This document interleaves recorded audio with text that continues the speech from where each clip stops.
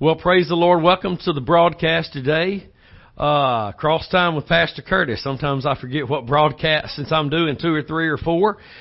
This is our Friday morning broadcast, Cross Time with Pastor Curtis. We are in the book of Galatians, and this is our second session.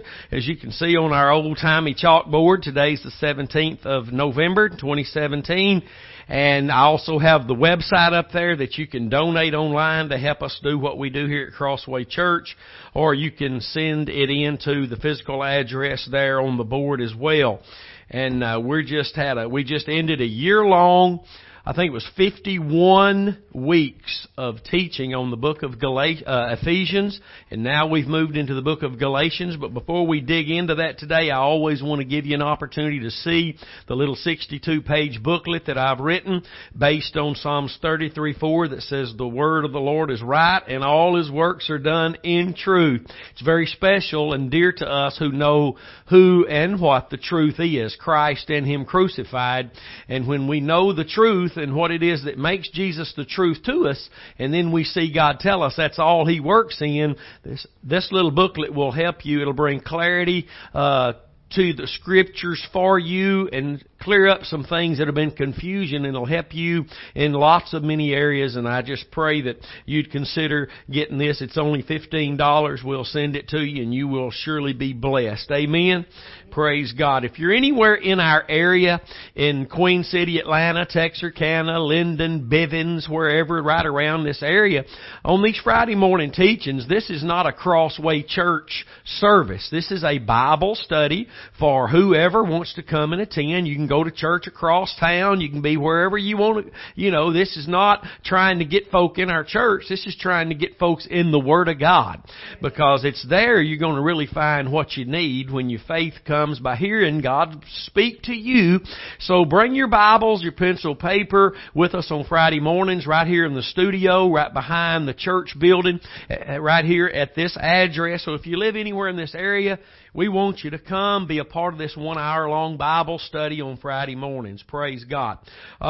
Week before last, we dove into the letter to the churches, plural, in Galatia. Paul wrote this letter, intended on this letter to be sent around in a circuit or to be passed along some way.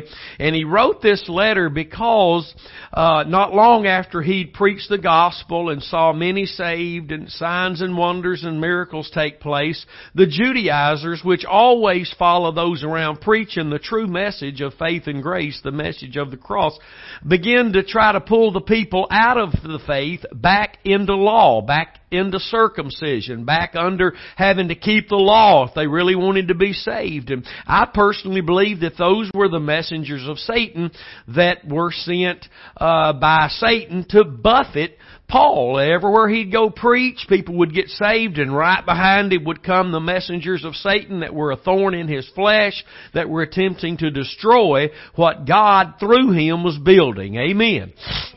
So, and last week we talked about verse 1, how Paul said he was an apostle, not of men, neither by man, but of Jesus Christ and God the Father who raised Him from the dead, and how he had to start talking about who he was and why he was and who gave him this authority and the right to be who he was and what he was doing, the call on his life, the gifting he had. And we'll get more into that in just a minute. But before we do, let's ask the Lord for His presence and His power this morning. Let's ask the Lord for a greater revelation of Jesus Christ. All right?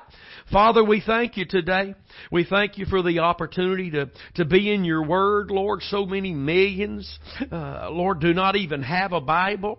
And Lord, here we are with the Word of God with 10 copies or more. And I pray that we'd be found in Your Word, studying Your Word, not just thinking that You're some mystical, magical God that's going to show up and do whatever is needed any time. But You've called us to be students of Your Word. You've called us to cry out to You for knowledge and wisdom and understanding, so that we can, Lord, have an understanding of You, know which way to go every single time, that we can understand and sense the leading of Your Spirit, and that Your knowledge will become pleasant to our soul soul. And I pray this morning that we would all receive a greater revelation of Jesus Christ and who He is to us, what He's done for us up the cross, and how that can affect us today, even as we study this letter to the churches in Galatians. We ask it all in Jesus' name.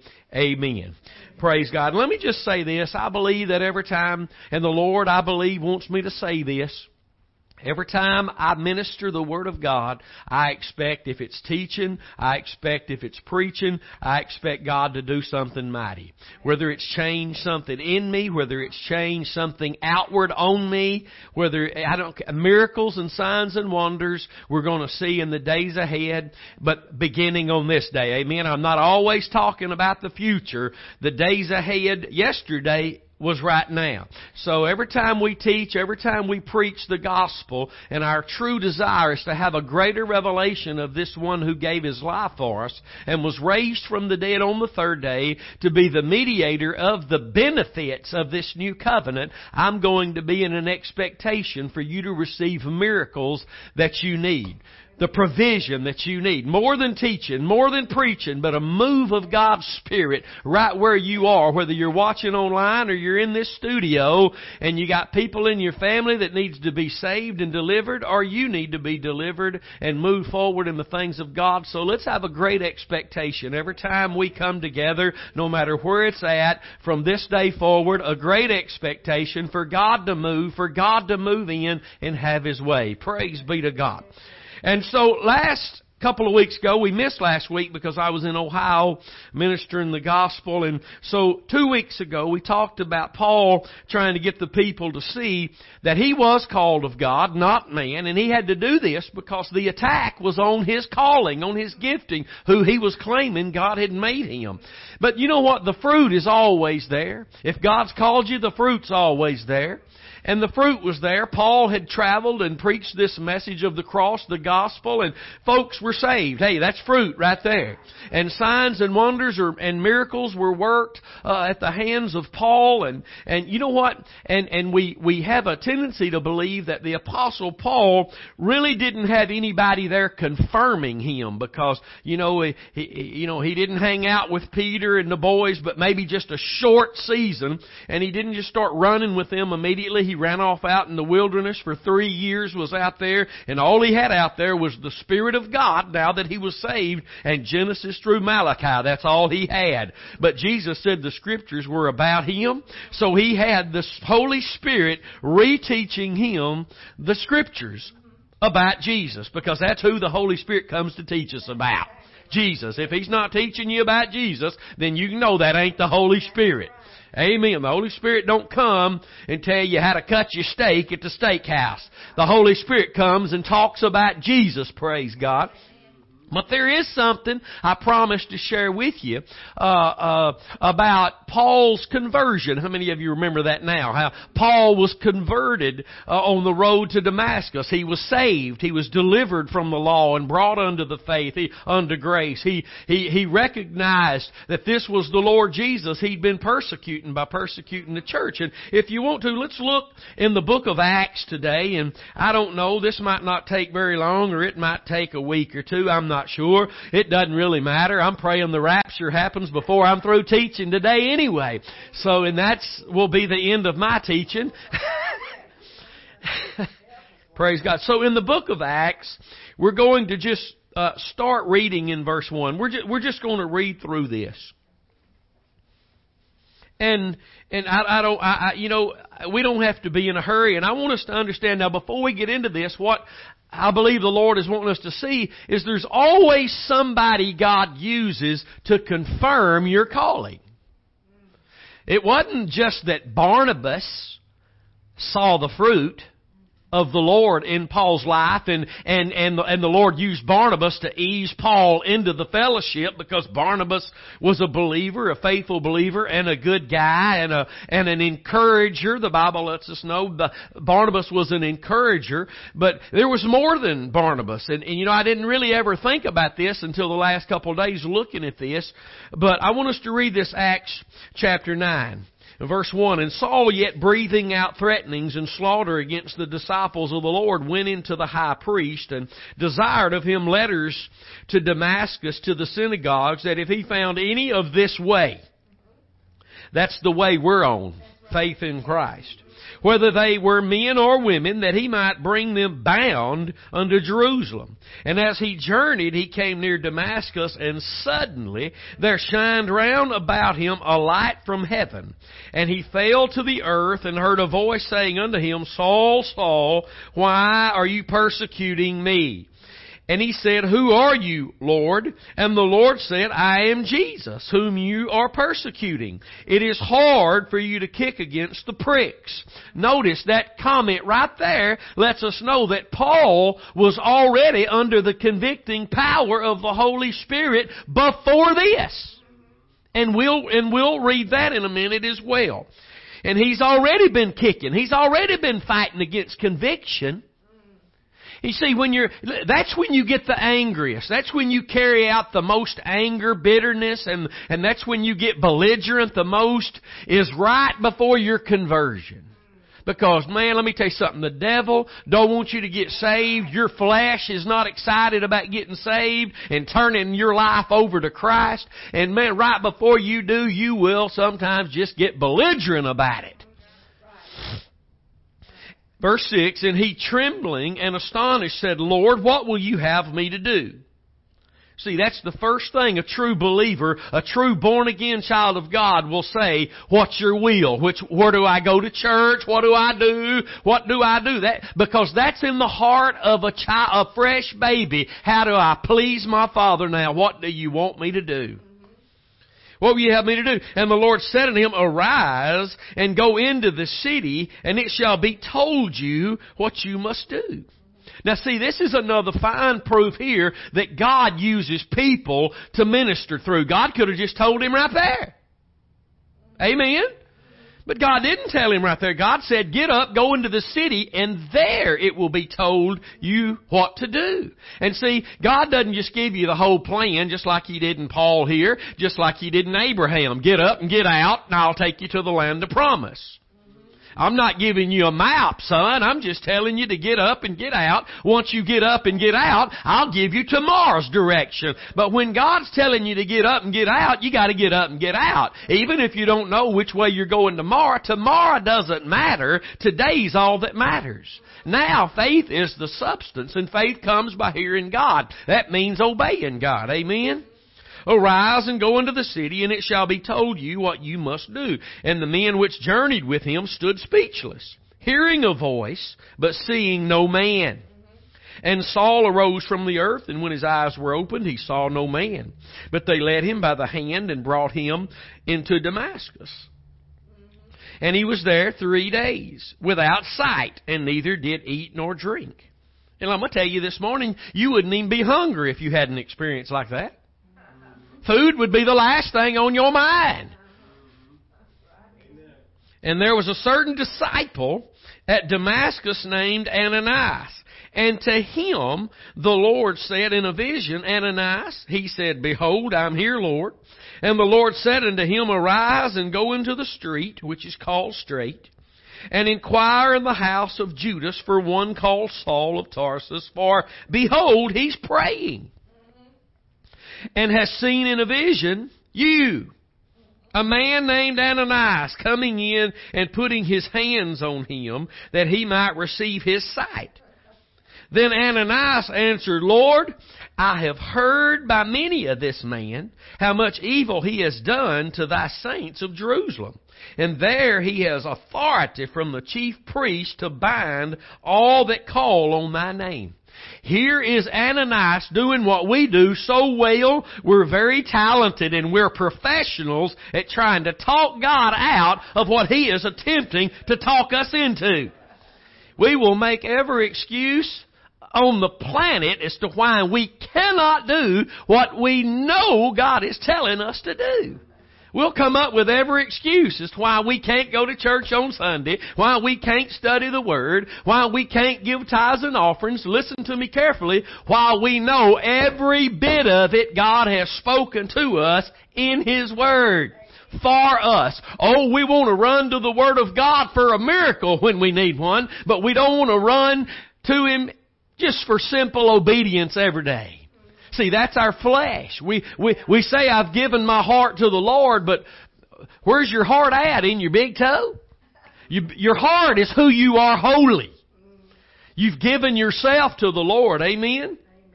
So here's Ananias, because he's seen negative things. He's seen what Paul has obviously been doing. He's been imprisoning men and women because their faith was in Christ, and he was convicted over this. Paul, I'm going to tell you right now, I personally believe that even though Paul was putting those folks in prison, he was not 100%, I know he wasn't.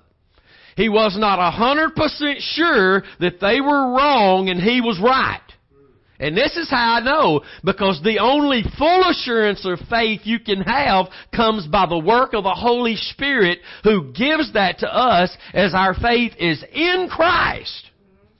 And in Christ alone, people whose faith today is in the words they speak, they don't have the full assurance of faith I've got. They can't have it. People whose faith is in their fasting and in their prayer and in everything they do, they cannot have the full assurance of faith that I have. My faith is in Christ and Him crucified, buried and raised from the dead. Hallelujah. And I have a full assurance of faith, and everybody else is just faking it till they make it, playing make-believe, because they can't have it. You can't have it. It's there for you, but you can't have it till you surrender to Christ and what He did at Calvary for you. Praise God. He says, but the Lord said unto him, go thy way, for he is a chosen vessel unto me, to bear my name before the Gentiles and kings and the children of Israel, for I will show him how great things he must suffer for my name's sake. Now, I wanted to share this with you, first of all, because I told you I would 2 weeks ago, how this is a confirmation through a man that Paul was called and would have the mission from God that he had. Most people don't think about that. They think that Barnabas was just the one used to usher him in. But Ananias, God spoke to him in prayer and said, there's another man praying right now, and in a vision, he's seeing you come lay your hands on him. God moves in might to put people together. I'm telling you, the reason we're together this morning is because God was able to get through to our hearts about where He wanted to plant us, where it pleases Him in the house of God. And when we get where God wants us, then God can move in might and begin to bring a great increase to His plan in our lives. Glory be to God. And now, if you'll back up a couple of verses, in chapter 6 of the book of Acts, and I'm not going to read all this, but I do want to just, you can make a note of this, like chapter 6 of Acts, verses 8 through 15, and then the rest of chapter 7, if you're taking notes. That's Acts 6, 8 through 14, and Acts, the whole 7th chapter of Acts.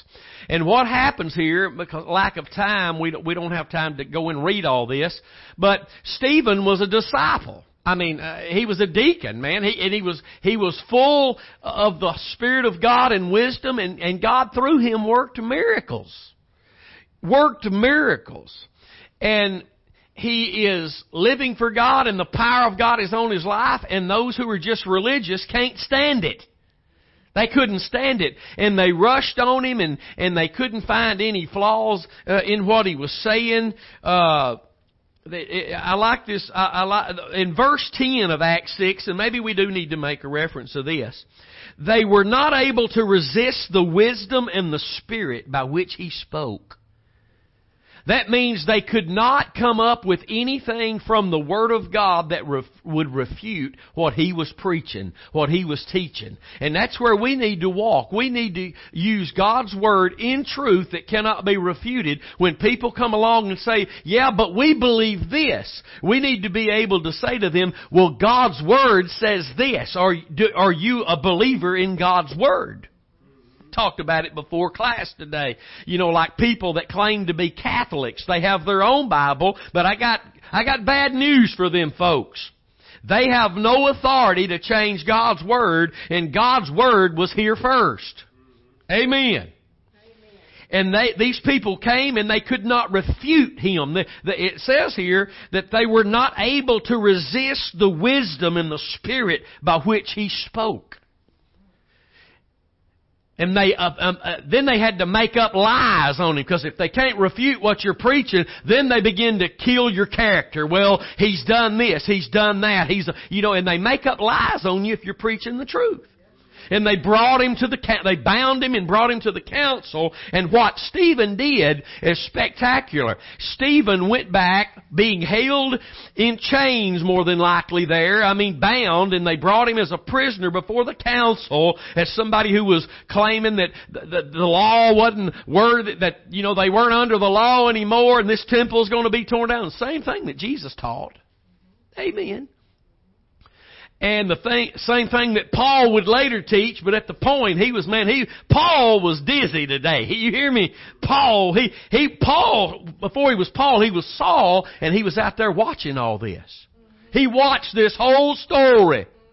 Before his conversion, he watched this whole story. That's why I say the Lord told him, you can't kick against the pricks. You're not going to be able to win against this conviction that's in your heart.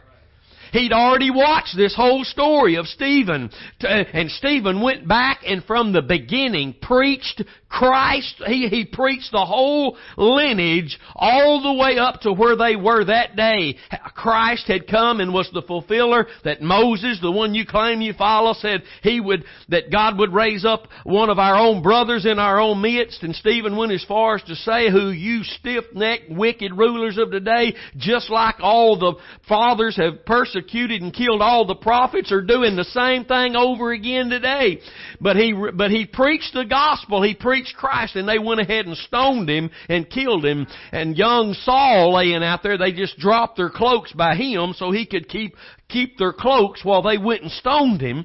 And he had to watch all this. God was already working in his heart through conviction because Stephen preached Christ before he died.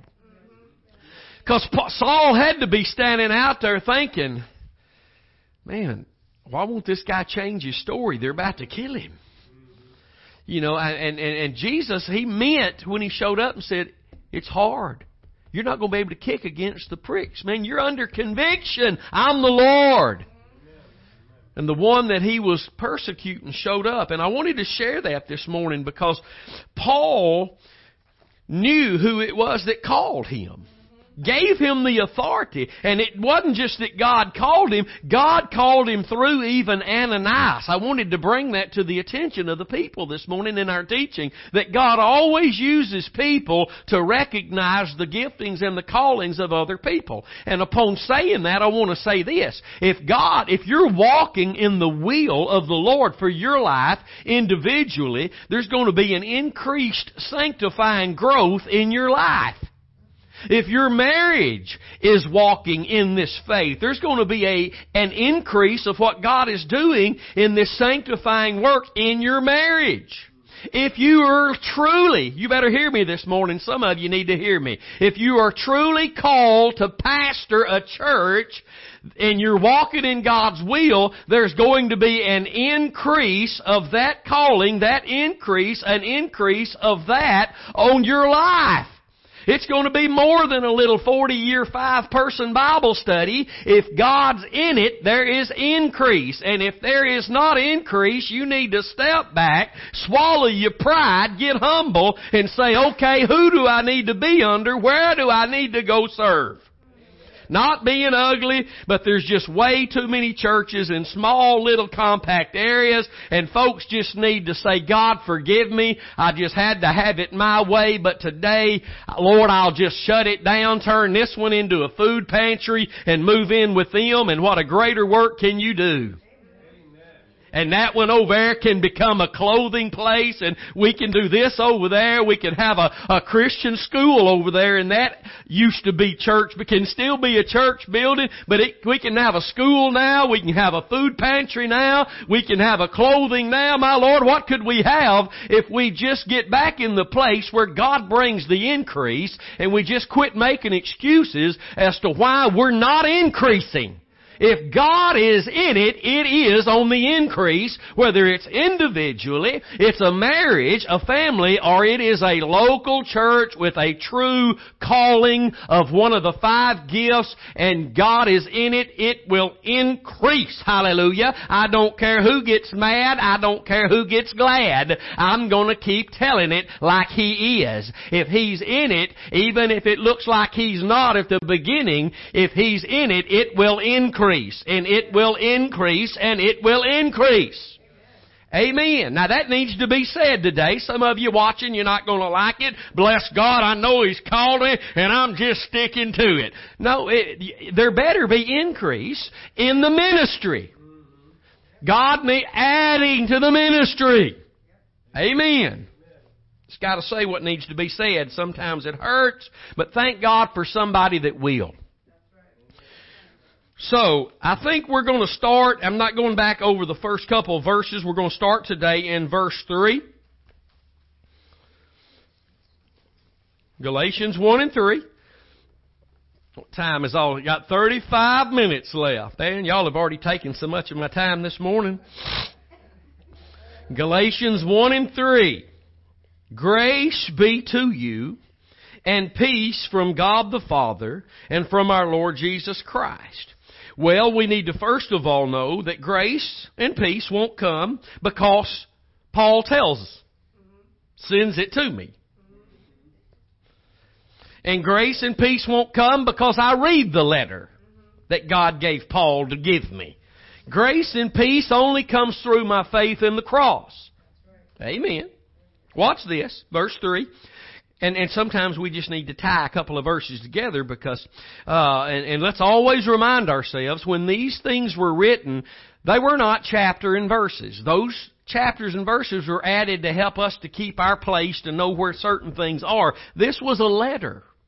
Just a letter penned. So watch this. Grace be to you and peace from God the Father and from our Lord Jesus Christ, who gave Himself for our sins. Do you see what the Holy Spirit immediately has to say to show the avenue for this grace and peace to flow into my life? Colossians 1:20 says, He made my peace by the blood of His cross. And we know that grace only comes to us through faith in the cross because we're saved by grace. And we're saved by the blood of Jesus, His death on Calvary's cross. That is the grace of God manifested. Not only the love of God, the judgment of God against sin, but it is the grace of God being poured out to men through the death of Jesus. Hallelujah. And I'm telling you, that grace is so great that it can save every man, woman, and child who will ever live if they will believe in Christ and what He did at Calvary for their initial salvation and daily sanctification. They can walk in that victory all the days of their life. Praise be to God. But He says, grace and peace be to you from God the Father and from our Lord Jesus Christ. And Paul knew that if they would accept what it was the Lord was sending to them by Him, that they would be able to receive this grace and peace. Because it's not mystical. I'll say it for the rest of my life. It's not mystical. It's not magical. You don't just step into the grace of God one day because you fed a hungry person. No, that's works. And grace don't come by works. Grace comes by faith. We're saved by grace through faith. And any grace taking place in my life is not mystical and magical, not just God doing something anyway. All of God's grace, whether it's us being taught by grace, Titus chapter 2, or as Paul said, all His labor was by the grace of God. Anything to do with God's grace, which is God doing something in your life that's good, that needs to be done, that you can't do, any grace that takes place always happens through our faith. initial faith in the cross of Christ to be born again, we were saved. Daily we are to stand in this grace. Hallelujah. The Bible says we are to stand in this grace. Praise God. Or we cannot, by faith, if our faith doesn't remain in the cross, we cannot have grace.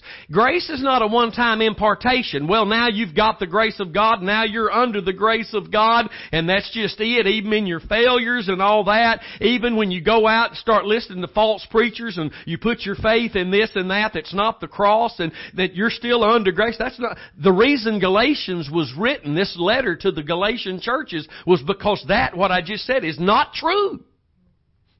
If you start following men who have ministries that are named the believer's voice of victory, their faith is in the words they speak, then your faith is no longer in the cross, but it's in your voice of victory.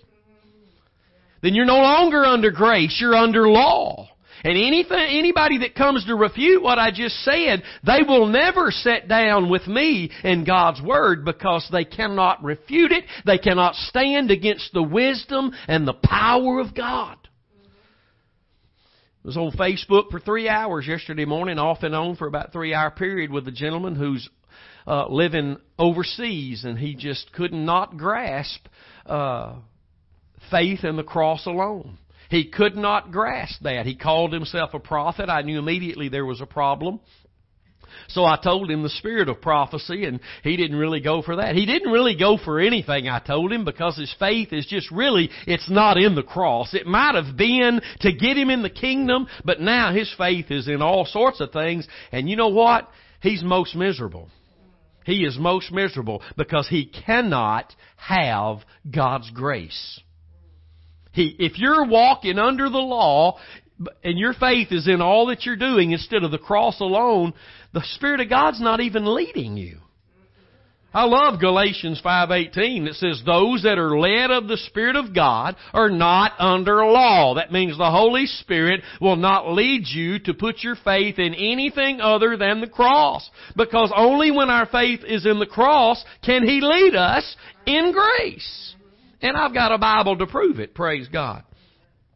He mentions the Father and the Son, Jesus Christ, as our fellowship is with both the Father and the Son, and their fellowship is always in unity as one. 1 John 1:3 says that which we have seen and heard we declare unto you, that we also may have fellowship, that you may also have fellowship with us. And truly our fellowship is with the Father and with His Son, Jesus Christ. And we've already mentioned it, and I want to say something else about this, if we're going to notice this. Notice in verse 3, but let's look at verse 1 rather. I want to show you something before we just move on. Paul, an apostle, not of men, neither by man, but by Jesus Christ and God the Father. Everybody say God the Father. Who raised Him from the dead, and all the brethren which are with me unto the churches of Galatia. Grace be to you and peace from God the Father. Everybody say God the Father. And from our Lord Jesus Christ, who gave Himself for our sins, that He might deliver us from this present evil world, according to the will of God and our Father. Everybody say our Father. He is trying to make a point here that these Judaizers who are following him around, trying to drag them back into a place where they're fallen from grace, and God cannot work. And God can't work. Paul said if they come preaching any other gospel other than what I've preached, let them be accursed. What is accursed? Accursed is people who are in a place where God can't work. Let me tell you, my friend, if you're walking in a place that God can't work in your life, and it's called, as a Christian, falling from grace, falling from that place where God can work, you're walking as an accursed child of God. A place of being accursed. That's what Paul said. They're accursed if they walk, if they're believing any other gospel than what Paul preached. Then let them be what they are, accursed. Let me say it again. Who are people who are accursed? People who are without the help of God. I've been there. the guy from overseas yesterday, when I gave him scriptures in Galatians 6:14 and 1 Corinthians 1:18 about Paul boast only in the cross, the preaching of the cross is the power of God, he said, oh, that was only for those two churches. Oh, so God only wanted those two churches to know that. Everybody else, I don't like using that word, and I'm not going to this morning, so. My wife gets on to me for being a little tacky sometimes, so I'm learning to do better. I'm learning to be gentle. It's taken me many years, and I'm still not there, but I'm on my way. Hallelujah. Wanted to point out this morning in this teaching. We saw just now in the first portion of this letter to these churches that although the Judaizers had known for centuries God is creator, God is commander, God is this and God is that, Paul is trying to remind them, you now know God as your heavenly Father, faithful Father. You have a faithful Father. This relationship you have is with His Son He sent that got you this relationship with your faithful heavenly Father. See how important that is, that you know you've got a heavenly Father that loves you, that created all things for you.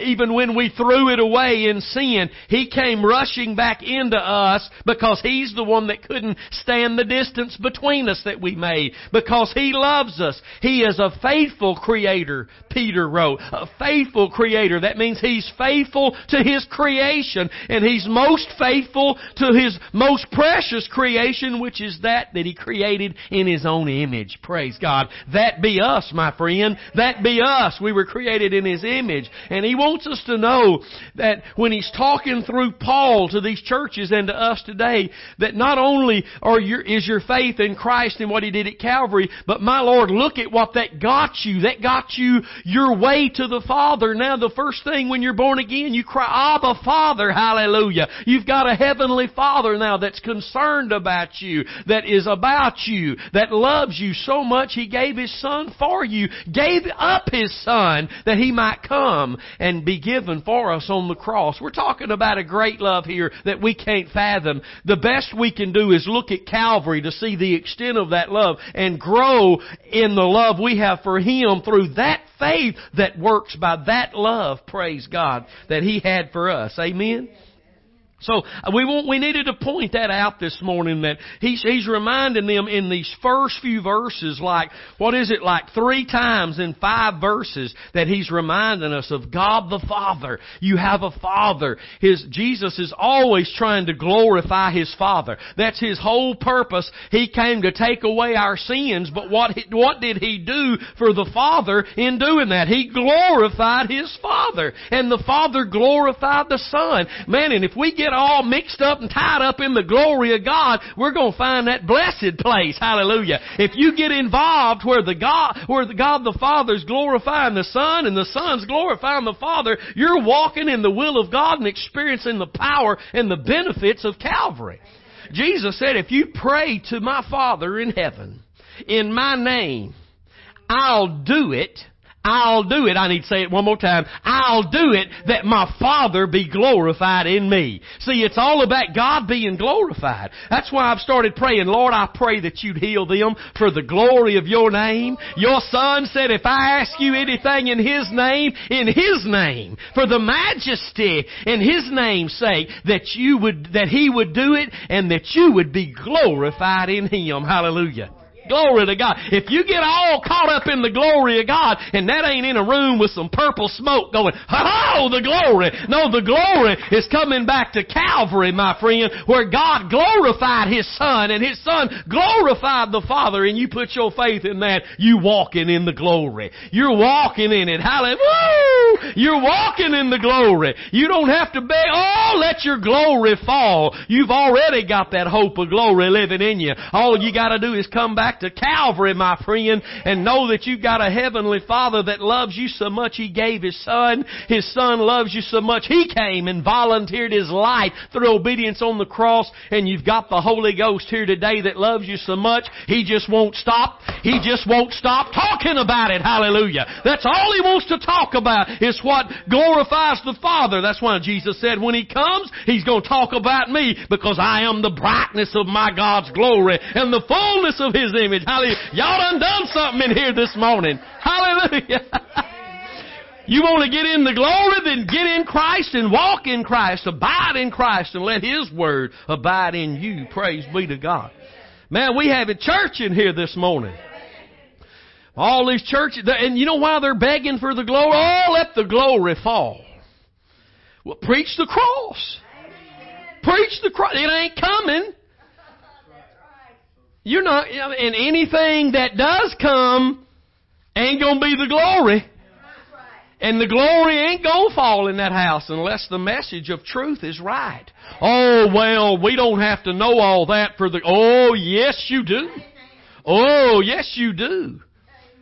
Oh, listen, if you don't know what makes the glory fall, what causes the presence of God to be rich and powerful, then you, out of the will of God, the wrong message puts you out of the will of God, and then you'll start, emotions can become prevalent.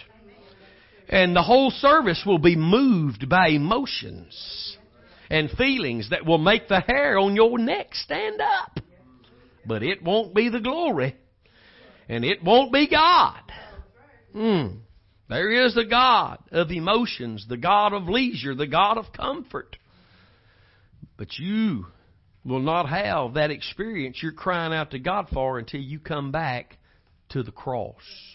The cross is our entrance into Christ. And Christ is our entrance to the Father. Without the cross, you have neither.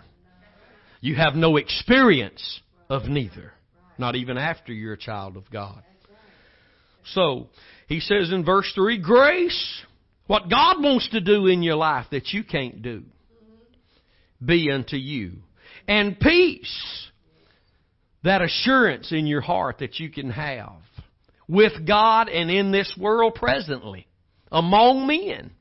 This peace from God the Father and from our Lord Jesus Christ, who gave Himself for our sins, that He might deliver us from this present evil world, according to the will of God and our Father. If you will allow the Lord to bring you back to Calvary, to get your attention back on the cross, the guy yesterday overseas says, well, there's not a cross in heaven. No, but the one is there with the nail-scarred hands. And the only reason He's at the right hand of the Father is because He went through obedience through the cross. The only reason He has a name above every name, it's not because He was raised from the dead, but because He went through the cross. The song in heaven is not worthy is the resurrected one, but worthy is the Lamb that was slain for the sins of the world. Hallelujah. Can you not grasp that this morning? The focus in heaven is worthy is the Lamb that was slain. The church has gotten tired of that. That's old hat. We're beyond that. The guy overseas, we're beyond that. Yet he probably prays, Thy kingdom come.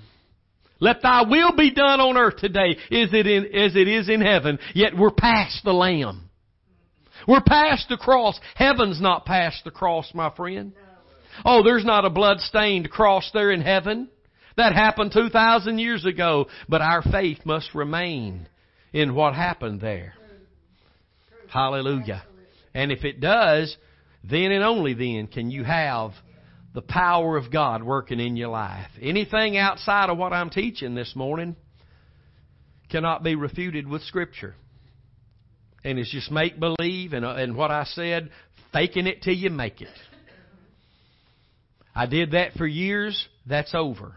I want the reality of God's presence. Churches all over America today talking negative as the Judaizers that they are about churches like us, claiming we're really not full of the Holy Spirit because we've gone back to preaching the cross.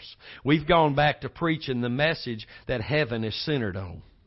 right now, heaven is centered on. Heaven, right now, declares a song, worthy is the Lamb who was slain. Not worthy is the one who come out the grave. Praise God, He was resurrected. He had to be resurrected because He atoned for all sins. But the justification comes through the blood. The defeat of Satan comes through the blood. Hallelujah. Amen. Gave Himself for the sins of Curtis Hutchinson. See, the Bible becomes personal to me. I read it that way. I study it that way. I put my name in it because this is God's letter, not just to some churches 2,000 years ago almost, but this is God's letter to me. I'm His child, and you know what? It was a great miracle to get this Bible, this Word, down through the ages into my hands so I could know my God and the way of my God of salvation and the way of blessing of my God in sanctification. It's not, and the devil through the years the devil has raised up men to start new religions and write new writings. That's all in an attempt, and it all is derived from that very first lie that the devil told. This is Catholicism, this is Mormonism, this is Jehovah's Witness, this is everything out there. The lie behind it all is, did God really say?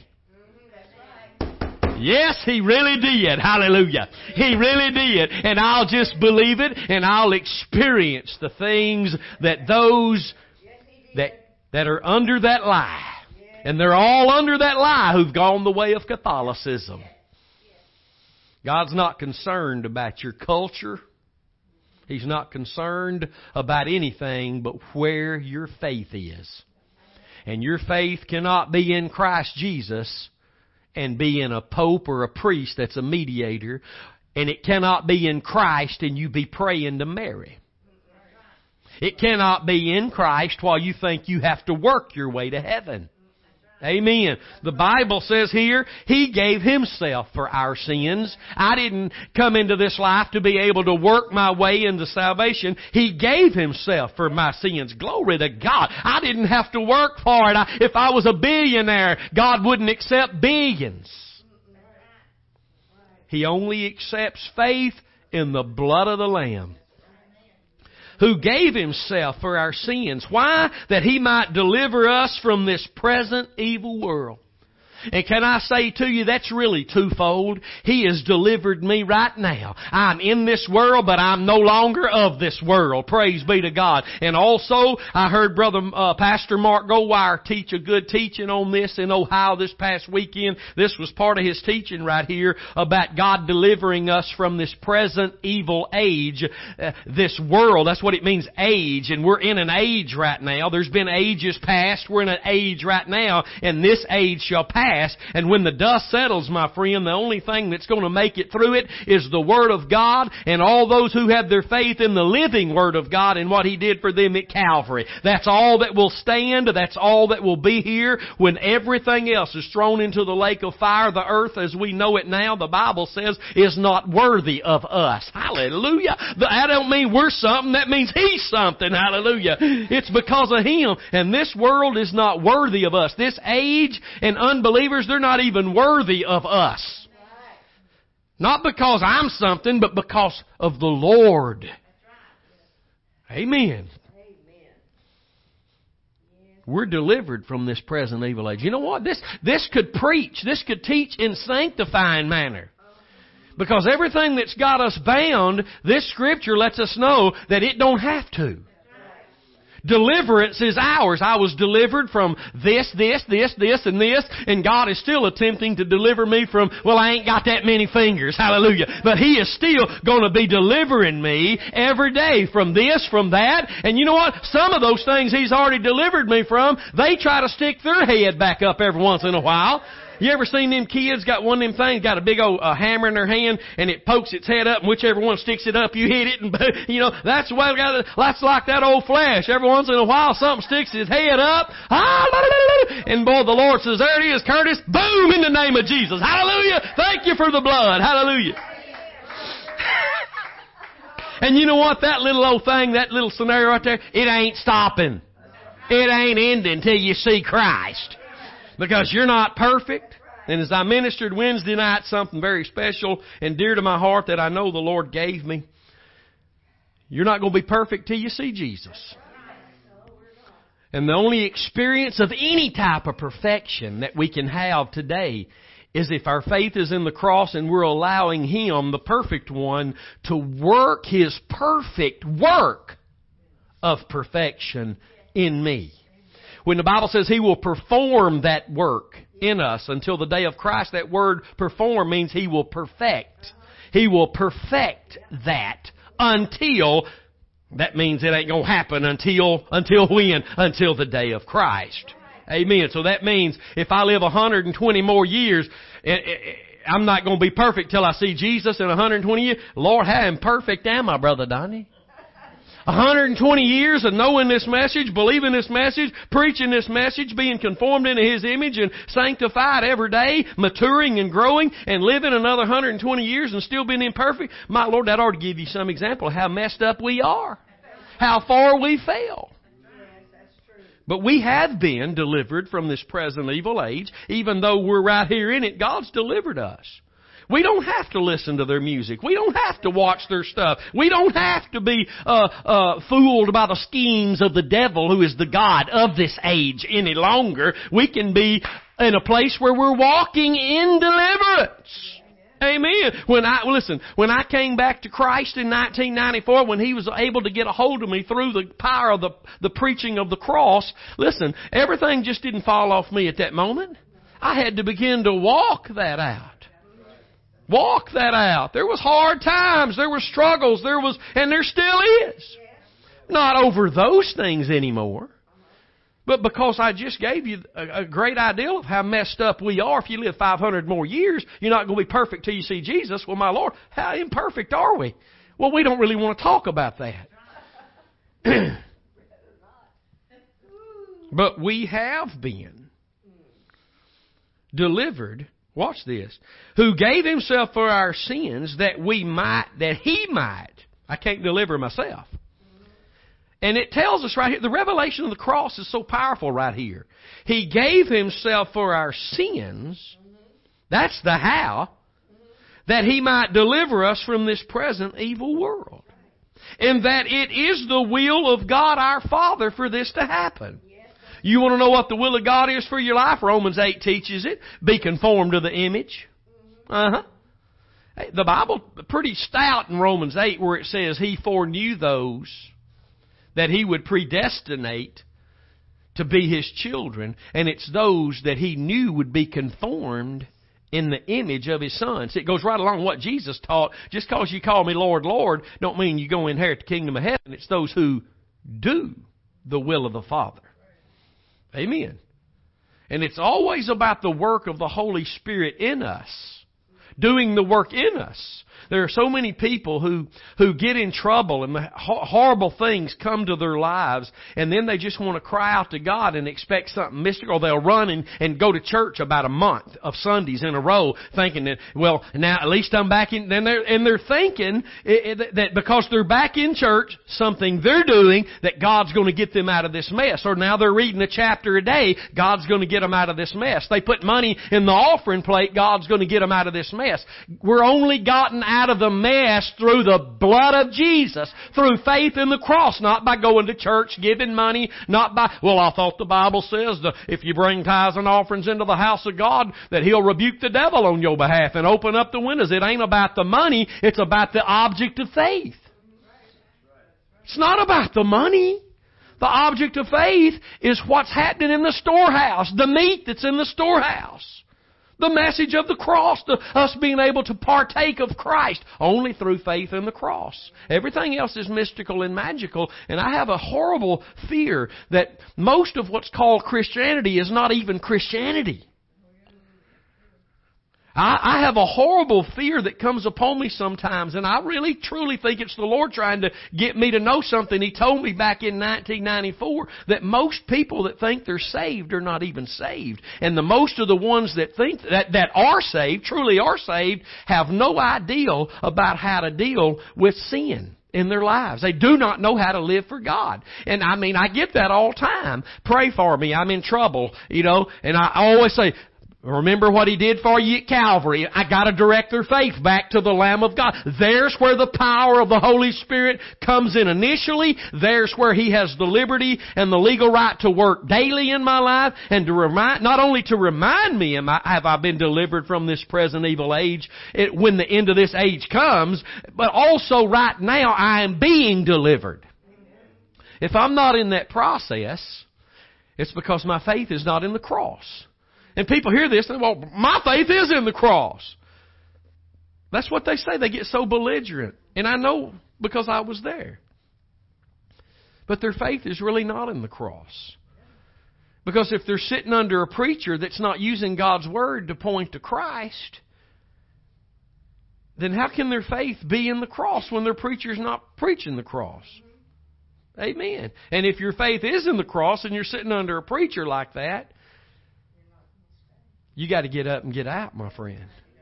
It's not God's will that you be there.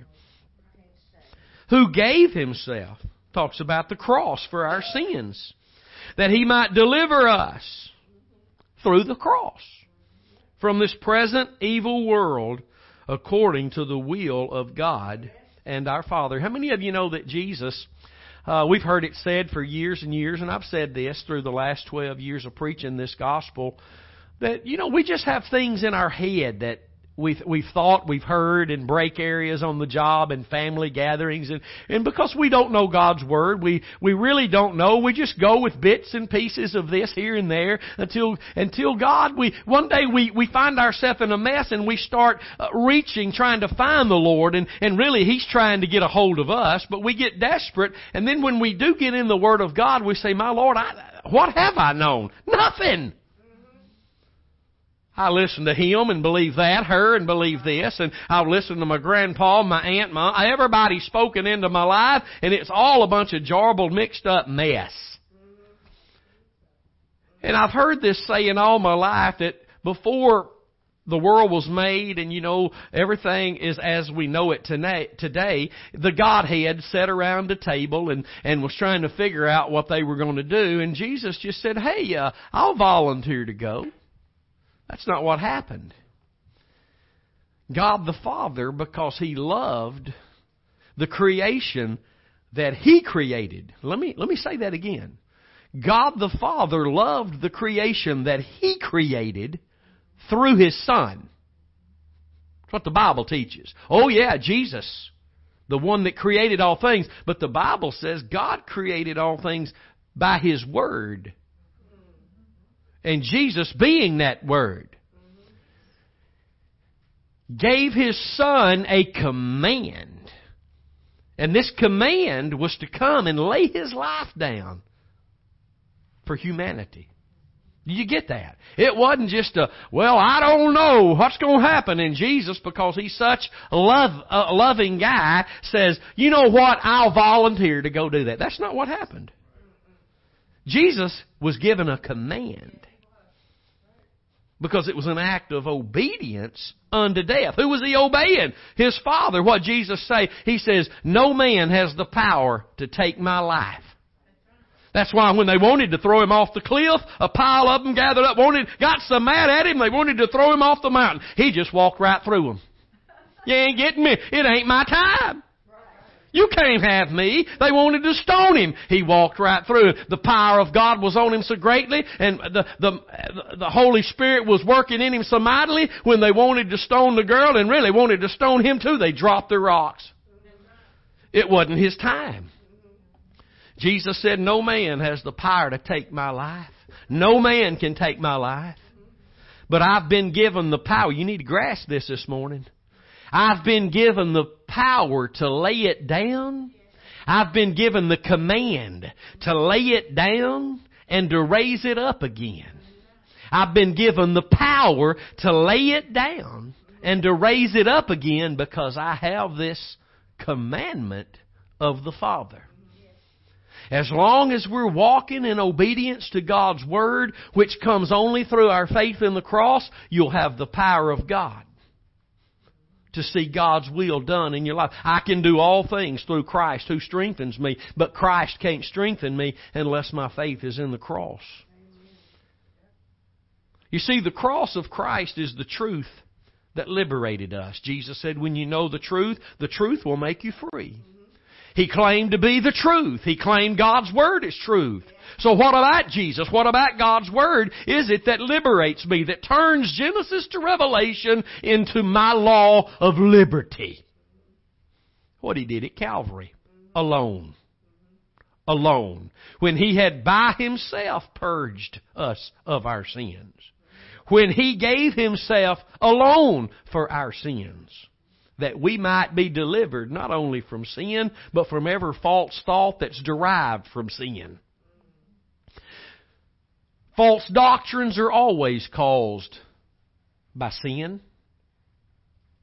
False doctrines are always caused by sin, because all false doctrine functions and exists because of a lack of faith in the right object, the cross. Did you hear me this morning? All false doctrine, all false ministries, all false prophets are there because their faith is not in the cross. Even those that have preached the cross among us and who've now departed, and they claim they still preach the cross, but they don't. They preach now there's no rapture. Now Israel is real. There's no ethnic group. That's what they preach now, because this is what I know. If you preach the cross, you're not going to start trying to change doctrine that's been here throughout the ages. If you go preach the cross, my friend, preach the cross. What does that mean? That means open your Bible and let the Holy Spirit show you Jesus and what it is about Jesus that will make God's written word a lamp to your feet, the bread for your soul, the light for your path. Hallelujah. Because without the blood, the Word of God means nothing to anyone. Without our faith in the blood, we experience no initial or daily deliverance from this world. That's why people cannot get delivered from bondages in their life, because we only walk in a place of deliverance due to a growing revelation of Christ and Him crucified. Deliverance only happens as we walk in this revelation of Christ and Him crucified. You might say, well, when I first got saved, things just fell off. Yeah, because you got saved through faith in the cross of Christ. But now God's expecting you, commanding you, demanding you walk with your faith unmoved from the cross of Jesus Christ. Amen. So that you can experience this deliverance that's been provided for you. Well, I hope you took lots of notes. I hope you got something out of this today. Better than that, I know you did if you were listening, if you had ears to hear. And God is good. Amen. Praise God. We will love you. We're praying for you. And I pray that God would be the provision. You'd find His mercies as new and tender for you, and His grace today in your life marvelous and greater and sufficient than ever before. God bless you till next week. See you later.